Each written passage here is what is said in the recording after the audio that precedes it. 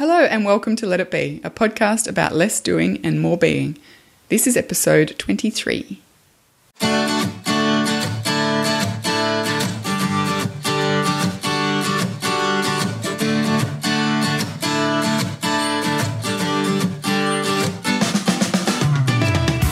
So Brooke, today I want to talk to you about regret. So personally for me, my goal is to live a life without regret.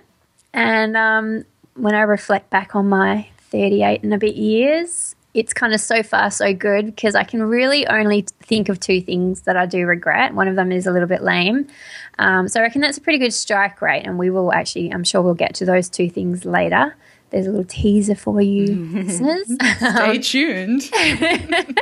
But Brooke, do you think it is actually possible to live a life without regret or with very, very minimal regret, or am I just kidding myself? No, I think it's absolutely possible. I don't think it's possible to live life without regret unless we're sociopathic. But I think it's possible to live with very minimal regrets. I've had a few, but then again, too few to mention. Yeah, I do. I think it's possible and it's something to aim for, but I'm by no means at that point. I have many regrets, and this is going to be a really interesting conversation actually, because the last couple of years I've spent time thinking about the things that I genuinely regret, those ones that I just can't let go, and of those there are very few, which I think is, again, like you, a pretty good strike rate. And care to share any of those? Yeah, it's again just putting Brooke on the spot here. We haven't actually talked about this, listeners. I do like get ready and settle in for some pretty heavy regret sharing. No, my biggest regrets are almost solely about how I've treated other people. Mm-hmm. Or how I have allowed other people to treat me. And I've been thinking about this a bit.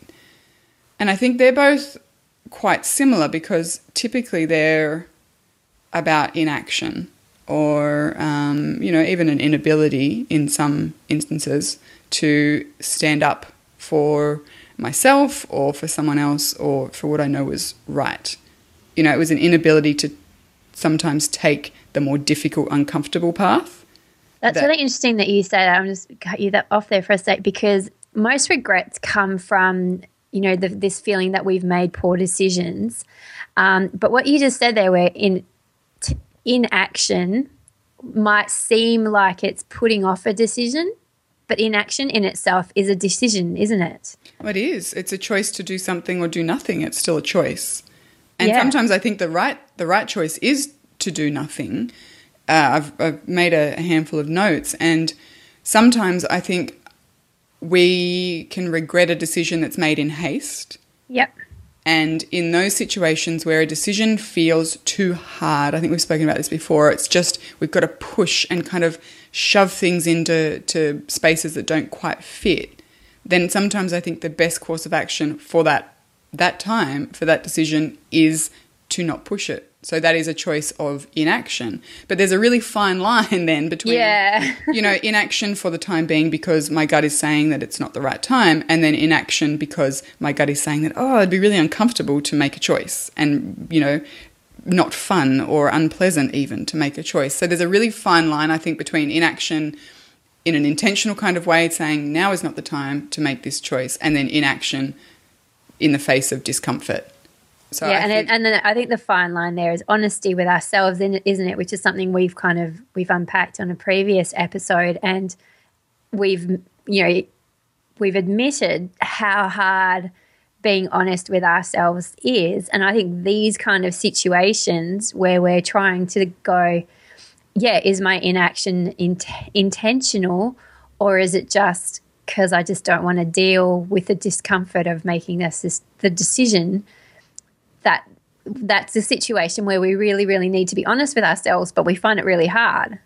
Yeah, exactly. It's, and that's not something I think that you can be taught. That's something that you need to pay attention to and learn to be honest with yourself and learn to understand the difference between a gut instinct that needs to be followed and then a gut instinct of remaining safe and comfortable, but also remaining in the same place.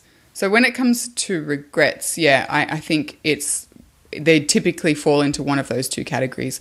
The way I've treated somebody, which almost always, looking back, I knew that was the wrong way to treat someone. In my gut, I'm thinking, subconsciously, this goes against my values. This is not how I would want to think that I treat someone. And it could be in the heat of the moment. We all have days where we snap at somebody completely unfairly. And I always feel like a right jerk after that. And that's the sort of thing that, I know immediately afterwards that it was something that I'll regret doing, and I'll carry that around and I'll feel like just such a horrible person. And it's that that inability in the moment to tap into and change our behavior based on that little voice going, hang on, it's probably not, the barista's fault that you're having a shit morning. But this is we have to bring a little bit of kindness to ourselves into the equation here, because there are those regrets that, those things that happen in the moment, and you walk away and you go, oh, I cannot believe I did that. That was pretty average of me. Yep. And then you can kind of then use that to tell yourself that you're an awful person. Not you specifically, I'm just talking generally now. Or we can go, right, that was an in the moment kind of thing. I'm not that person every day or all the time. So I just got to, leave that one there and go, that was a bad moment and a bad day, and I just need to be more, and, what can I do going forward to try and make sure those things don't happen again, which is, create a bit more space in your life or reduce stress. I also think for me a big healing part is actually owning up to the fact that I might have been a dick. I've quite...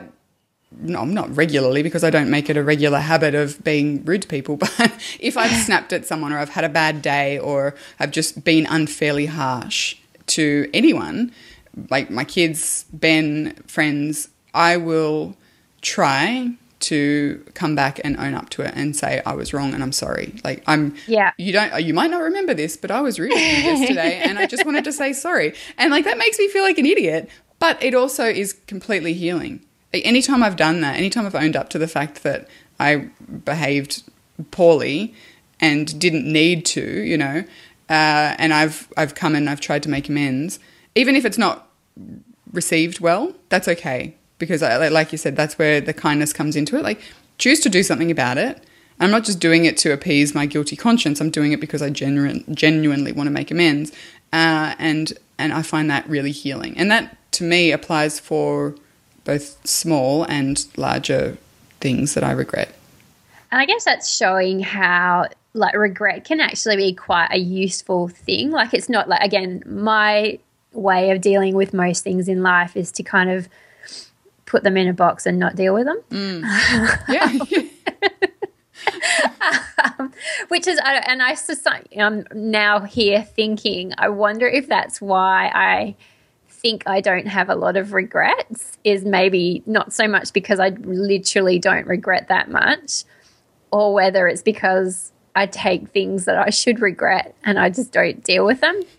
Or maybe you're a much nicer person than me. Yeah, maybe I just don't do things, maybe I'm just nice to people and don't need to regret being mean to them. That's exactly right, not like me. Do you know what? My thing is, and this is something I do regret, I'm very nice to pretty much every single person in the world, but I won't be nice to my mum. There's this one person in the world, and it's because, hopefully mum's not going to listen to this podcast. I don't think she does.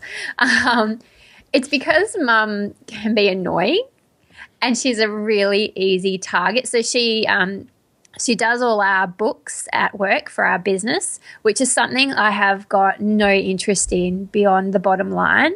So, she does these really involved reports, and she's really anal, and she wants to know fine details about all this stuff. So generally whenever she is calling me or wanting to talk to me, it's about something related to that, or it's something related to fine details, which I just don't have any interest in, even in greater life. So poor mum cops it from me, because if I'm tired or grumpy, I'll be quite reasonable and measured with every single other person I'll come in contact with over the course of the day, but not mum. And so I kind of, that is something I do regret, because like my mum's not going to be around forever. She's a good person. She loves me. I'm lucky to have her. And this is, so that's something I do think about a lot is, instead of, I should probably be mean to the barista who I would see like once a, blue moon, and be nicer to my mum. Yeah, and I think that's human nature, and it's, we so often put a face on for the outside world, even if we're struggling and we're really feeling like we're going under. And the people who know us best and the people who are closest and the people that we can be ourselves with cop it. And for better or for worse, I think we need to feel safe with someone in order to let that facade crumble. And, it's an unfortunate byproduct of that sometimes, that means that we're really awful to the people who mean the most to us. Yeah, well, that's it. I'm so comfortable with you. I can be my worst self with you, and you should feel honoured. Dear Mum. All those times that I was horrible, that's because I love you so much. Emma, I must love you more than anyone else in the world, because you are the one that cops it more than anyone else in the world. So, no, it's not cool. And it is, what I do find is a lack of space in my life is what leads to those little situational, momentary regrets of, I can't believe I spoke to that person in that way. Or I can't believe I lowered my colours. It's effectively like, I hold myself to a certain standard of behaviour, and then when I let that lapse, where I let kind of someone provoke me into saying something I ordinarily wouldn't, or I have those little momentary regrets, and they only ever happen when I'm just completely under the pump and don't have, space to just be. And it is poor decision making, because I guess like this is the thing. Most regrets do come from poor decision making, either in the moment or in the long term. So, and it's I think I've made a note in my notes that it's those impulsive decisions I find that tend to lead to the most regrets. So it's the impulsive decision in the moment of you snapping at someone because they're there and you're not going to see them again for a month, so it's easy. But there's also those impulsive decisions of, I'm so tired, I'm so under the pump, I'm just drowning here, so I'm just going to make the easy decision in this situation. That's what I find. It's usually those, when you're tired and you make the easy decisions kind of things, that most lead to those longer term life affecting kind of regrets. Yeah, and I mean, I think that going back to what I was saying before, when those big life-changing decisions, like Ben and I, like since we've known each other, really, we've never forced one. So we've never made an impulsive one that we, first of all, that we regret. But we've also never made an impulsive one when the time wasn't right. And I think in any situation, it's those impulses. Like, for example, I might get a snipey email from somebody, and my first reaction would be to write like 1,000-word long email outlining why that was either uncalled for or incorrect, and defensive, and like I get defensive. And I've learnt very quickly that that is an impulse I don't need to ever kind of ever indulge in. And I'll sleep on it, and I'll either decide to write something like a lot more even-handed, or I'll resolve to not do anything at all. And both of those are perfectly fine. And it's only ever if I respond impulsively to those kind of things, particularly provoking sorts of situations, that I've regretted. You almost certainly, if I give it even just 10 seconds or 10 deep breaths, something like that, my immediate reaction becomes almost instantly, obviously a terrible decision. I find you're right. Like it's that ability to just have that space, even if it's only 10 breaths, even if it's only a minute, even if it's only kind of closing your eyes and clenching your fists for 30 seconds. And almost always our impulses drop and our hackles drop, and we're not going to do something we regret if we give ourselves that space. So, which is like a perfect example of how having space and learning to just be and, giving ourselves that margin, that buffer, makes living life, a more positive thing in general, not because things don't annoy us, or not because, people aren't rude, or we have difficult decisions that we need to make, but because we've just got that little bit of extra time to process it before stepping in and making a choice. And once I've done it, made a decision intentionally, I don't think I've regretted a single intentional decision I've ever made, because I've made the choice based on the information I had at hand at the time. And you know what? The next day, something else might come to light that would have made a different decision. I can't regret the decision that I made. And I think that once you own that and you understand that, sure, you could sell your house in today's market and make X number of dollars. Had you known that in 12 months' time the same house would have gotten you X plus Y, then that would have been a different decision. But you didn't know. So it doesn't matter. That was not the decision. You can't regret a decision based on stuff you didn't know. Yeah, that's right. And I think I actually wrote about this in my first book, Your Best Year Ever, because I talk about decision making and how we're always trying to make decisions that squeeze the very most out of every situation, when in fact quite often we're making decisions between two things, because we're kind of trying to maximize our future happiness. So we're like, if we buy this house, or if we wait 5 months, maybe we'll come across a much better house. And so you're trying to decide between, a good house and a slightly gooder house. Yeah. Like it's, both houses will make you happy kind of thing. And so this is, I always come back to this when I'm trying to make decisions. So as you just said, like, you can only make a decision based on the information you have at any given time. So if you've made a decision, and like you said, if you've been intentional about it and you've given it, due consideration,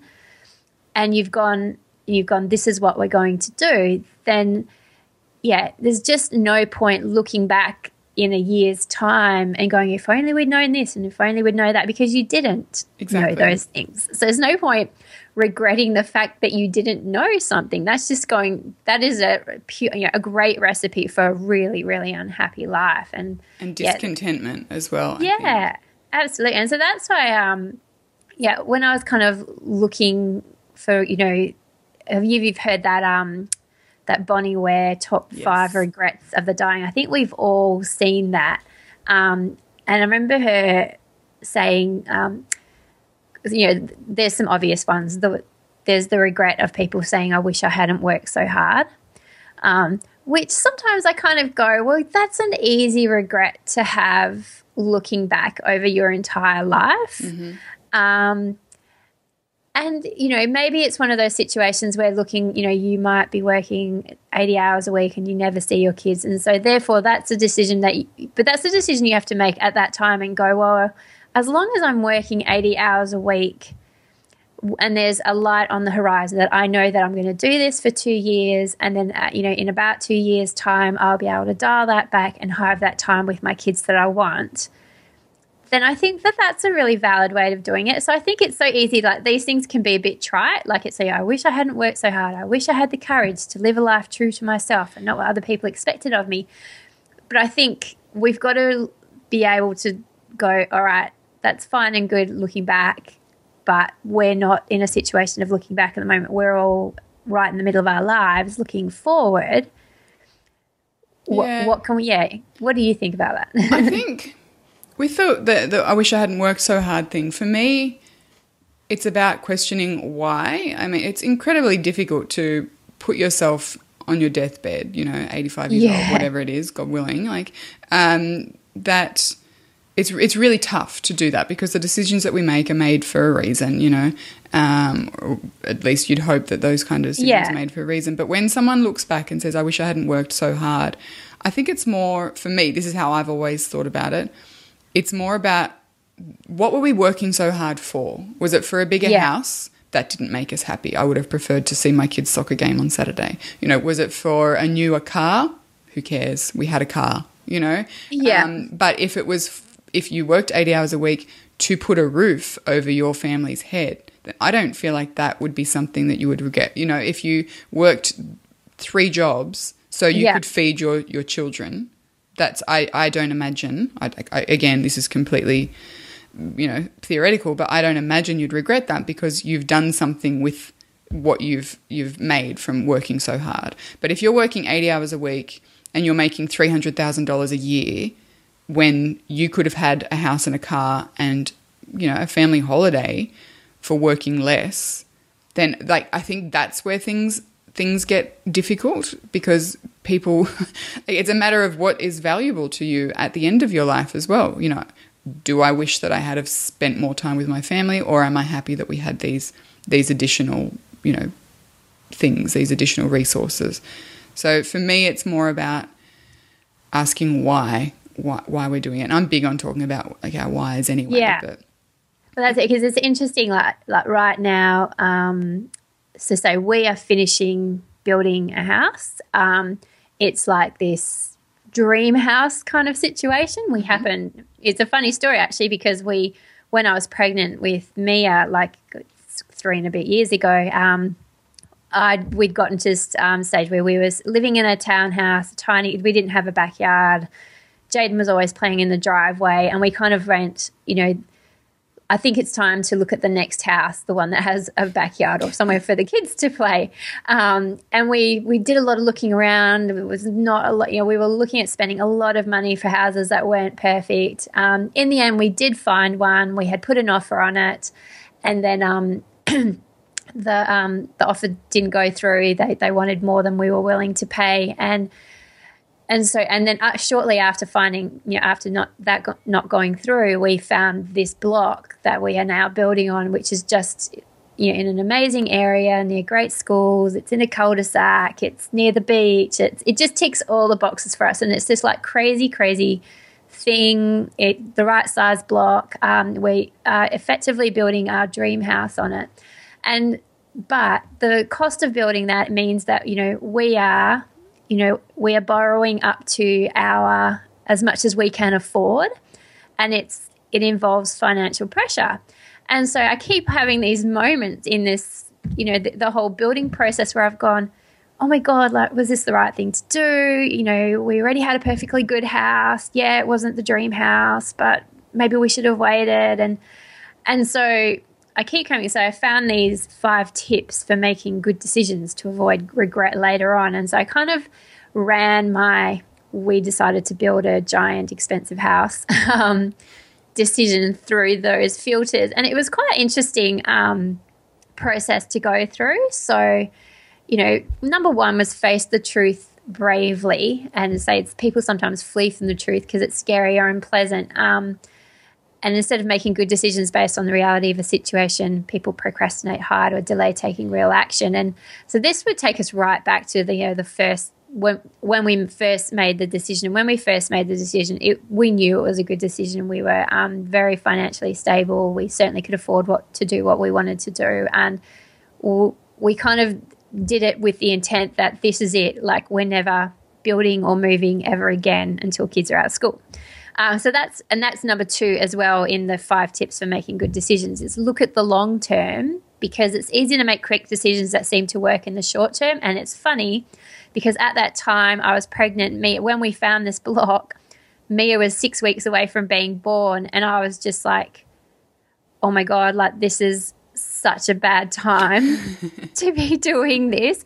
But, you know, we had been looking, we were kind of like, we had a lot of information, and from all the information that we knew that we couldn't walk away from this block because we knew that we would never find anything like it again.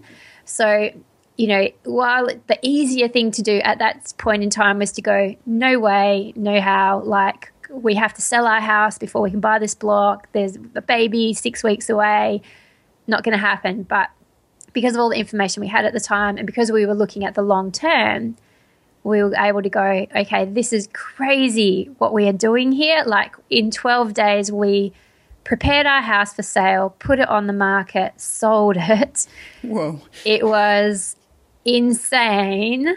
So I've got this giant belly and, kind of cleaning houses and beautifying and doing, cleaning fly screens and ants trying to stop me going up ladders and stuff. It was inappropriate, but, and people were just looking at us going, what are you doing? We were like, but we just knew from a long-term point of view, it was a good decision. And then number 3 in this tips for making good decisions is do a value tally, because the decisions we most regret are usually those that don't match up with what we value. And here's the thing. So part of me was going, you don't need this big house, this big, beautiful house. Why do you need this? And the other part of me was like, hang on a minute. What do you value most in the world?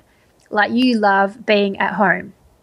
Like, home is your castle. It's that place. And while, yes, anywhere can be at home, home is it for me. Home is everything. Yeah.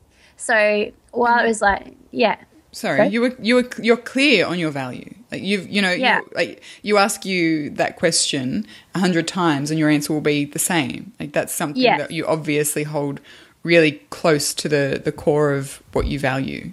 And sorry. Go and on. That's it. Well, no, because I was going to say, if I was someone that greatly valued traveling, like say, building this massive house means that, we're not going to be doing any big, massive, expensive traveling trips for a very long time. But I don't value travel as much as I value being at home and loving being at home and the lifestyle that this house is going to give us as well. So we really value this very present for our family kind of lifestyle thing. Mm-hmm.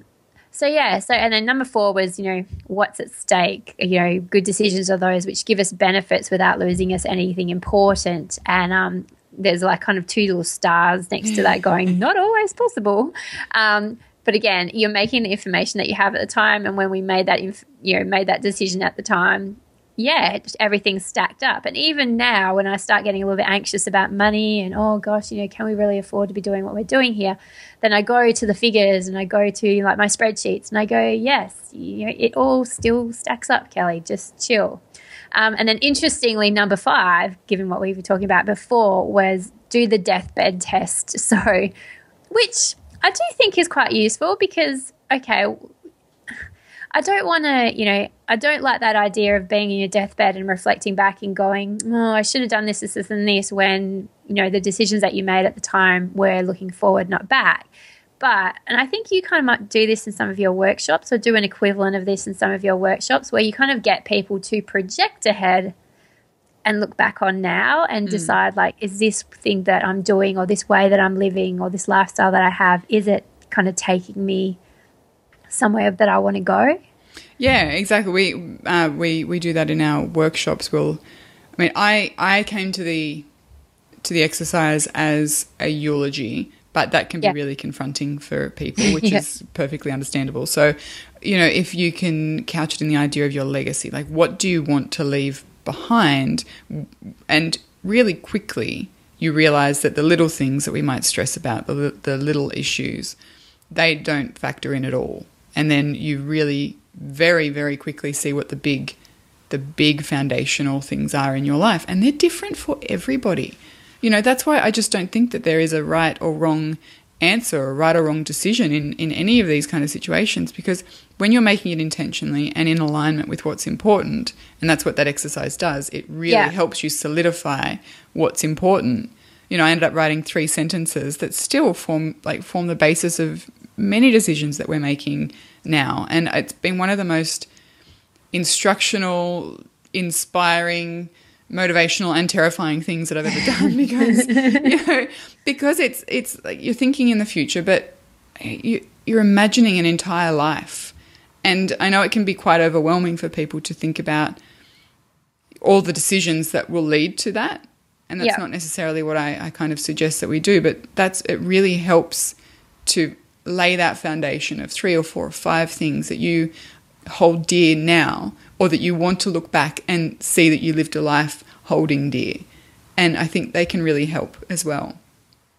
To kind of formulate those those values and then use that as a compass from which you can make your decisions and choose your direction, and you kind of head slowly and gradually and meanderingly down that path that's leading to the place that you would like to kind of be able to look back from. And I think, I think that there's no, looking at your situation, like you guys did the hard work at the beginning. Like you thought it through. You knew that it was right. You knew the values and the lifestyle and stuff that you were looking to create a life around. And you made the decision, and like the stuff in the middle is tough because you've made the decision and now you're working towards it, and all these things come at you. And you go, well, is it still right? And because you've made a strong choice and you took the time and you're intentional and really honest about it, it's still the right decision. It can be tough when you're getting all this outside kind of influence and changes, and you're thinking about things differently and stuff shifts, and it's still the right answer because that's the one that you made at the time. Yeah, I think lifestyle is a big thing. I think if we look to the lifestyle, and I do this a bit where I kind of look ahead 5 years and I go, what do I want my days to look like? Mm-hmm. What am I doing? I did this probably about 6 months ago where I went, right, well, I want to wake up in the morning, go, and have that time for myself to go out, exercise and write. And then I want to be able to, the kids get up and I can walk them to school, and then once I get home from walking them to school, I've got like the school day to just write. I just want to be a writer and write for people. That's essentially it. And and I want to be able to do it within those school hours so that when the kids come home from school, we have that time together where they're doing their homework and I'm there and present for them. And I, in my perfect day, and gets home around 4:30 so that we are have these kind of 3-ish hours as a family in the afternoon together to go and do whatever we want. And so all my envisioning of like how I want my life to look like is in this house, so it's all pictured in this house. I can see how this house is going to support this lifestyle, like other houses would do the same thing, would support the lifestyle. And I guess that's the other thing, like I've got choices. So if we get to a situation where we realize, oh my God, like we are working so hard to pay for this house, is this a worthwhile thing to be doing with our time? And is it worth the stress and, et cetera? And either it is or it isn't. That's right. And and then at that time we make that decision. Like and these are the things, I think this is what people, rather than trying to make every decision to avoid future regret or to maximize happiness, just take those moments in time and see them for what they are. So they're kind of little touch points where you kind of check in with your decision. And I think the important thing that we all need to remember is we've all got so many more choices than we think. So like say we got to a point where like it was just too much pressure and too much money had to be made to pay for the house. Like we wouldn't want to do it, but you can sell the house. That's a choice that you have to make. Or that you can make the choice to keep working or choice to work harder, or like we have all so many more choices, but what happens is other people's expectations come into it and we start making our decisions based on, oh gosh, if we sold the house, what would people think? They would, who cares? We narrow the scope of our options when we start to think on other people's like agendas, and that's a really good point actually, because I think when you're talking big decisions like this, not your everyday conversations and stuff like that, but big decisions, there's a couple of things I think that are important to acknowledge as well. Sometimes it takes time to uncover the validation that it was in fact the right decision. Like, what I mean? You guys are in this transition period between having made the decision, now you're doing all the work, and then you'll actually get to enjoy the result of the decision, 3 or 4 years later. So there's like that period of time where things can come at you and you can start to second guess yourself, but sometimes it just takes time to uncover that, And especially as so much can change in that time. So these things that take a while to come to fruition, a bit the same with you guys. You've started your company. Yeah. And it's going to take a while for, so you've started it, but then for those things to come to fruition, for you to hit the goals that you need to hit to, I guess, make it a worthwhile thing for you to be doing.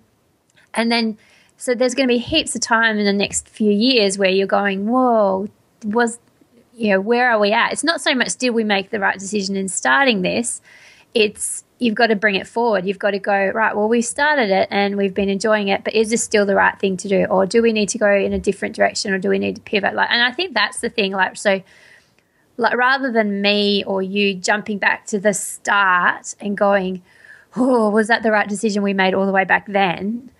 I think that's a key thing, is to go, you can't regret that decision. Exactly. You made it with that information you had at the time.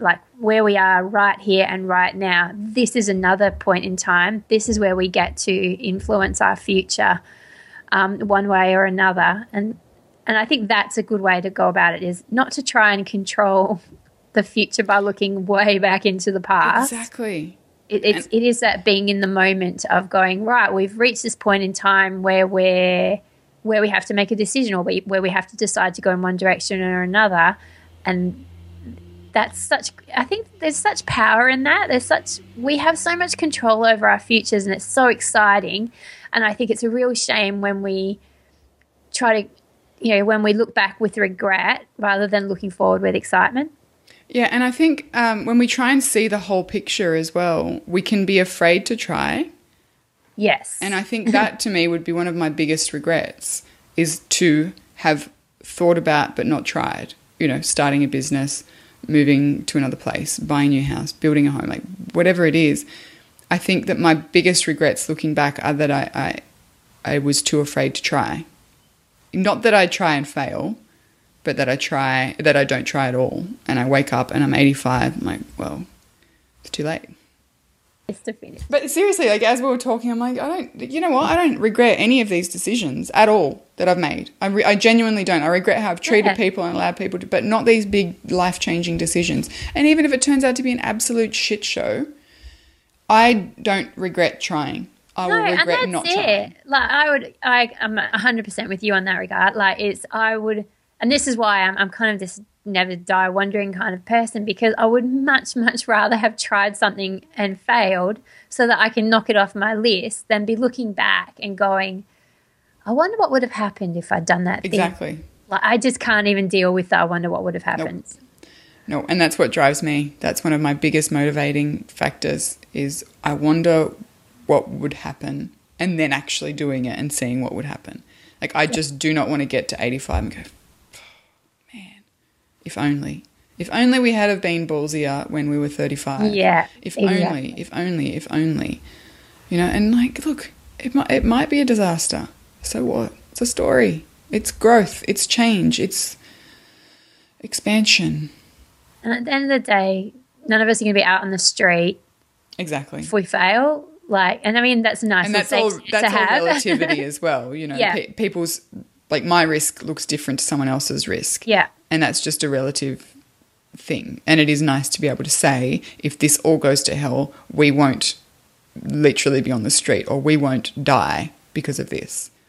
And I think that's just a matter of balancing risk and stuff, and personal situations, and not comparing, and, again, going inwards and questioning and finding what you value, rather than looking outwards and looking at what other people are doing or what they value and using that as your yardstick. That's not going to lead to the decisions that kind of align for you, I don't think.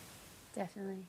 Thank you for listening to this episode of Let It Be. If you want to connect with Kelly or myself, you can find us on social media. Kelly is at Kelly Exeter on Twitter, and on Facebook, if you search for A Life Less Frantic, you will find her there. And on Twitter, I'm at Brooke McAlary, and on Facebook, I'm at Slow Your Home. And if you wanted to either reach out to us on Twitter, you can use hashtag LetItBePod, or head over to letitbe.fm and you can find our show notes and other information about the show. Finally, if you wanted or felt, the desire to leave us a rating or a review on iTunes, that would be wonderful. And, we read them all, and we appreciate you taking the time to listen and then tell us what you think.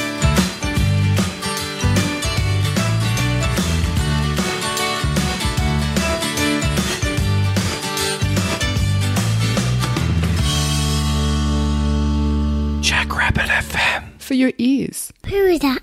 Hi, podcast.